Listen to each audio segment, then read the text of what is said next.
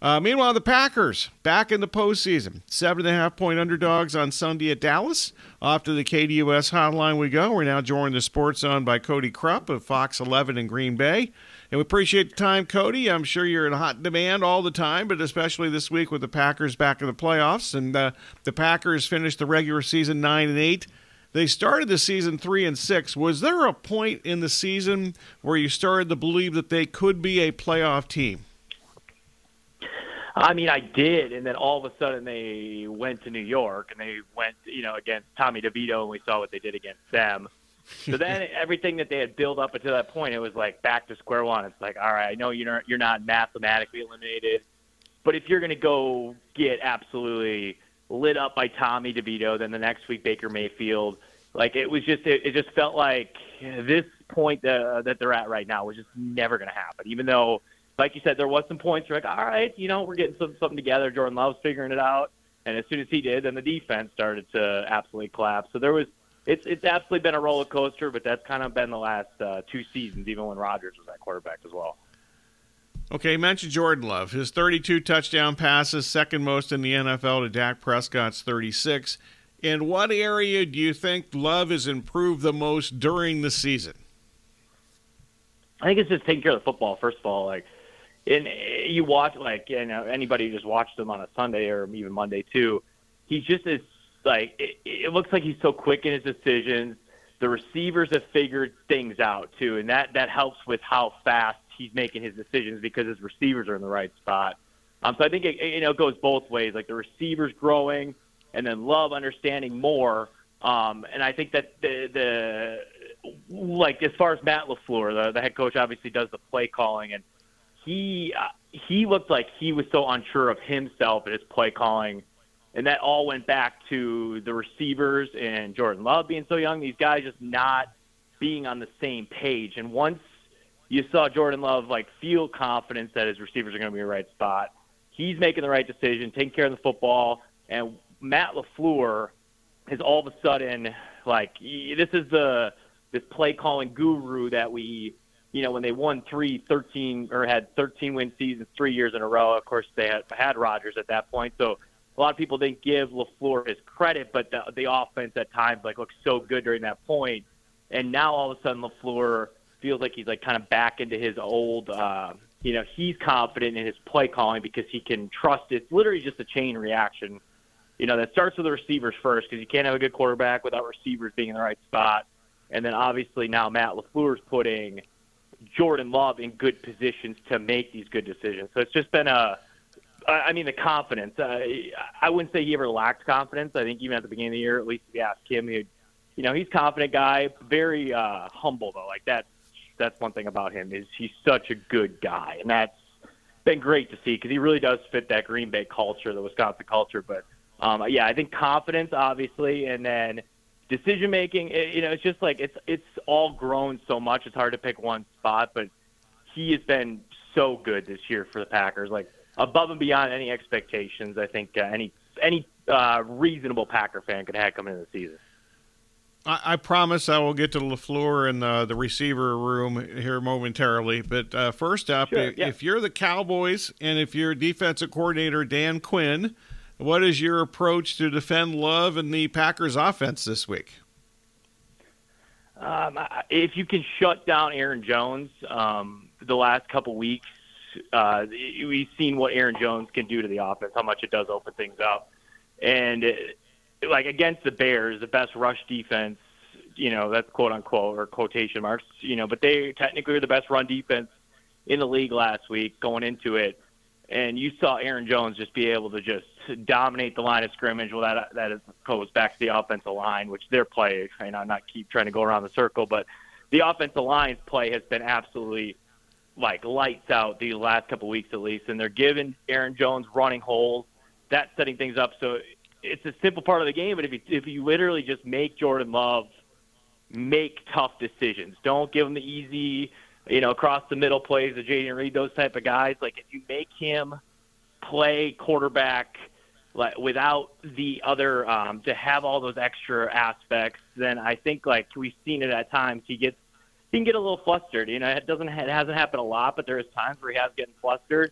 And when they didn't have the run game at all, when Aaron Jones was hurt a lot of the year, that's some of the games that, Jordan Love did play well. So, I mean, Cowboys stopping Aaron Jones to me is way more important to trying to win than it is to stop Jordan Love, because I think if you stop Jones, there's a good chance you're at least gonna slow down Jordan quite a bit.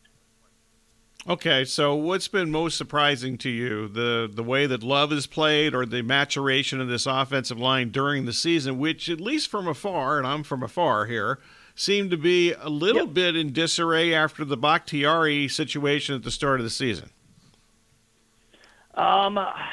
You got to go back probably. I mean, Jordan's.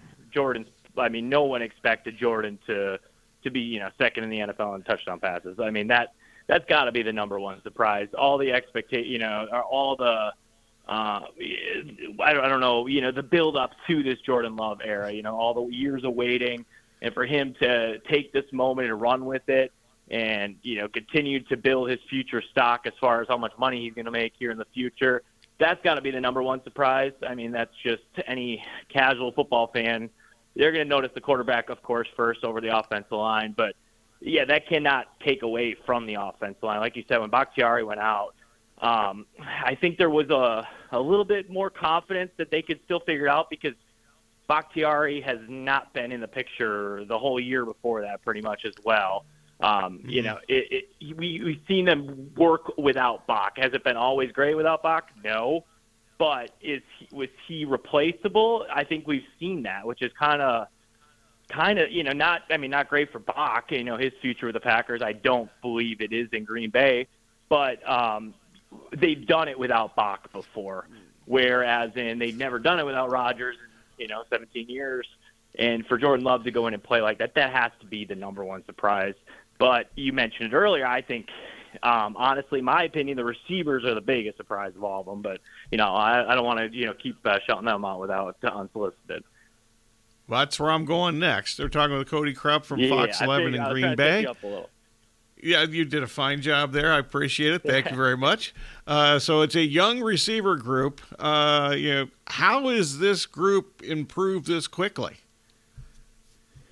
I think they got that it factor. Like, I really think it's just give credit to Gutekunst, the general manager, for finding these guys. Like Datamian Wicks, the fifth rounder, absolutely a steal. Jaden Reed is the rookie franchise record holder in receptions already. They're just like they're ballers essentially. Like, they just are so quick, so that quick twitch. Like with Wicks, he's been already compared here, like asked by some of the longtime beat writers to LaFleur, like how they see the comparison in Devontae Adams when he was younger. It's just like that is such high praise for like how high Devontae Adams still is seen around Green Bay for his time here, like his ability, which didn't show right away even as a rookie. Like you're saying, like Wicks and Reed are night and day better than Devontae Adams was, at least his first 2 years in Green Bay. So that's just, when you're comparing apples to apples, like that is just a crazy comparison to already make. And it's the other receivers that are just like, where'd you come from? I remember like Bull Melton, it was against Tampa Bay. All of a sudden, you look in the backfield, they're in the red zone, and Bull Melton, he's out there at like a running back position or like in the backfield. And we're all looking at each other like, when did Bull Melton, like, where the heck did Bull Melton come from? Like, a name that hadn't been talked about all year. And then all of a sudden, has the first 100-yard reception game for a Packer this year. That was against the Vikings last week. I know his numbers. I think he was third in receiving yards. But if you watched play-by-play of his receptions, they were just fantastic. Like, the way he has no fear, actually, Brisker for the Chicago Bears made a comment about how the Packers wide receivers kind of give this cocky swag or whatever. They're always trying to pull face masks or whatever he said to to cause penalties and stuff to try to get the other side riled up. And that's, I love that. I think that's just, these are rookie guys that are literally, they have no name for themselves before this. They, not necessarily reason to go out and have that, that swag or that fire to them like they do. and they're an energy bunny. What do they call that? Energy bunny or like what? The Energizer Yeah. bunny. Like that's literally what they are, and it's so cool to see their maturation because going into the year, everyone's like, how is this even okay that the Packers are going into this season with the roster at wide receiver that they had? You're like, no, like this isn't going to compete. You have rookies and nobody over a second-year wide receiver on this entire roster. They're worth like $7 million total. The guy we got rid of, Allen Lazard, is worth like $15 million in himself with the Jets now. So it's really insane how well they have done, and you got to give credit to the scouting department for finding these guys because it wasn't there at first, like their knowledge of the play calling system or their knowledge of the plays and being in the right spot and being confident that they're in the right spot, but it has just come around. So also give credit, the receiving coaching for that too. Like it's just they are a special group, and they're here for just like Jordan. They're going to hopefully the Packers do lock up Jordan long term, but they're here for a long time, and it's regardless of what happens on Sunday, the future is bright for the Packers. I think most Packer fans are just so happy to be at this point, to be so okay with where the direction of this team is headed that Sunday's just a little extra credit or a little like cherry on top to this season that's already been successful in most people's minds. Okay, back to LaFleur. How is the quarterback change from Aaron Rodgers to Jordan Love changed him and altered him as a head coach and or play caller? I think it's gotten him a lot more respect in the NFL.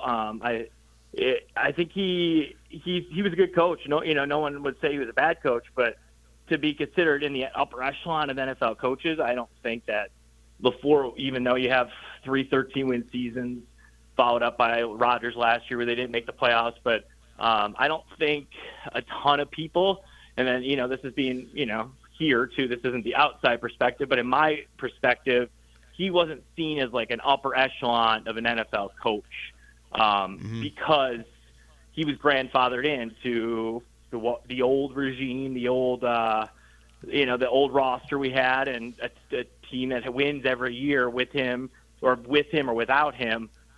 This year, though, his reputation, I think, has completely changed. There was a time where Packer fans when the Packers were 2-6, Packer fans were like, we should get rid of LaFleur. And I was never one. I was like, you guys hold up. No matter what happens, LaFleur is going to be back next year. Like, that isn't even going to be in a conversation. But it's gone from that conversation for people to now, like, we have one of the best coaches in the NFL because of the job he has done. So I think his own personal reputation has taken probably just as much of a jump as a Jordan Love or as the receivers or as the linemen. They're all like kind of grouped in together, but LaFleur's respect, I think, has taken another level this year, at least locally. His perspective or the outlook fans have of the job he's done, which I think some were very unfair for a little while on the way the Packers were playing.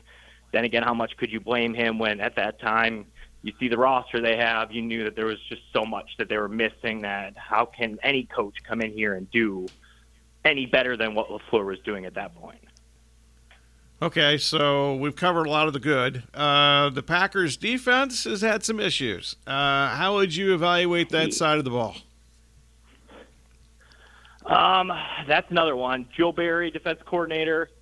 It was probably 5 weeks ago where I would have said, guaranteed coming back next year. The defense never was lights out, never played fantastic, but they weren't bad. They weren't the reason why the Packers were losing these games in the middle of the season, beginning of the season. They were okay. Like, they weren't like nobody was hooting and hollering that it was the defense's fault. But then all of a sudden, things took like a drastic change. Like, it was literally like one day where I felt like no matter what, like, Barry's going to be back. He's done enough. The defense has done okay enough to all of a sudden he needs to be fired. It was the talk all around here, like, Barry's got to go, Barry's got to go, Barry's got to go. And I'm not going to say he saved his job the last couple weeks, but the defense has stepped up since you saw, like, almost giving up the lead late against Carolina. That was kind of the, the end, or like where it really got bad there for a second when you have the Carolina Panthers, Bryce Young driving down and making you guys look silly when you have a lead going in the second half. It was, there was a lot of frustrated people that they've seen this offense's growth, and then you see the defense just absolutely just let them down. But the last 2 weeks, they've done a good job. It's the Bears and the Vikings, so it's two different worlds than they're going to be in Jerry's world on Sunday. It's just, I don't see them being overly good against the Cowboys, and that could be, that'll probably what undoes them or what ends the season is the performance on Sunday of the defense. But I guess we'll have to wait and see. They have the youngest roster in the postseason. How might that inexperience factor into the game against Dallas on Sunday? Well, I kind of looked at it like the season finale. A lot of people try to compare the 2012 season finale, or I don't know how you the 2022-2023 season, that when the Packers played the Lions, there was this, they let it down. That last game was a letdown against the Lions to get the playoffs. And then you have this year, same exact situation. And I looked at it like these young guys, they weren't here last year. They weren't part of any of that. And they don't have like how do you word it? They don't have, it's kind of house money. It was like, go out there, play loose. You don't have that pressure. It didn't feel like last year was like, when it was the case last year, it felt like the end of the era of Aaron Rodgers, the end of this Packers era. You didn't know at all what was going to happen in the future. You were worried about, was Rodgers going to come back? How was, who were they going to bring back? Like, who's going to play receiver for them? All these question marks were going into last year's offseason. There was that pressure, final week of the year, to get in the playoffs because you didn't know what the future was going to be. Then 1 year later, it kind of was a totally different situation, but the same situation where they got to win to get in the playoffs, but at the same time, there's such a belief that they have figured that they have made the right decisions of who is in that room, that there wasn't that pressure to go out and win, that the Packers are going to be okay the next 5-10 years. No one had that worry. Go out there, play loose, see what happens, and they got it done. And I don't see why they should change. Like the kind of the mantra around the locker room this week has been, if it's not broke, don't fix it. And it's not broken right now. What they're doing is working.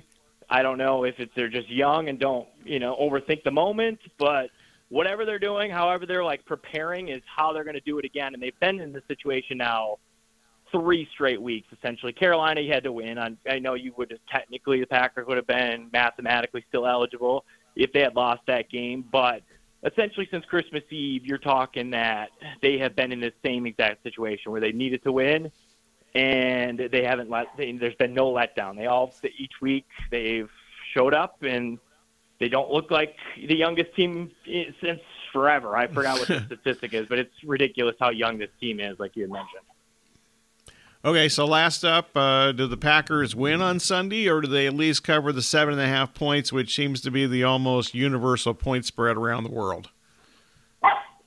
I don't think they win. No, I do not think they win. I don't think they cover as well, unfortunately. I think if they do win, that'll be the only way they cover. I don't see this being a close game within 1 or 2 scores down the stretch, or within a score. Which has been kind of every single game the Packers are in. So, if you're going to look at trends, the Packers have had the ball late with a chance to tie or win, and they've also in a lot of games they've had the ball. They've gone up late in the game where they've been the ones to take the lead, and then they've given it up late. I don't necessarily see that being the case. I see Packers either getting the win or getting blown out. So I don't see that cover. I wouldn't put my money anywhere near the spread on that one, but the money line, I think Cowboys will get the job done. In my opinion, probably be like 10, 14. I think it might get away from the Packers. I don't think their defense has played any team to that level in a long time on the offensive side of the football. between Tampa, Carolina, New York, the Vikings, Chicago. They've made some of those teams look like they could be the Cowboys level of talent, but they aren't those talented level. And the Packers, yes, they've done okay, but this is a whole nother world on Sunday. And like I said, though, people are still happy. Like it won't be the world falling apart if the Packers do lose on Sunday in Green Bay. Cody, this has been great. I appreciate the time. Thanks, and have fun. Absolutely. Thank you, sir. You guys enjoy the warm. It's really cold here this week.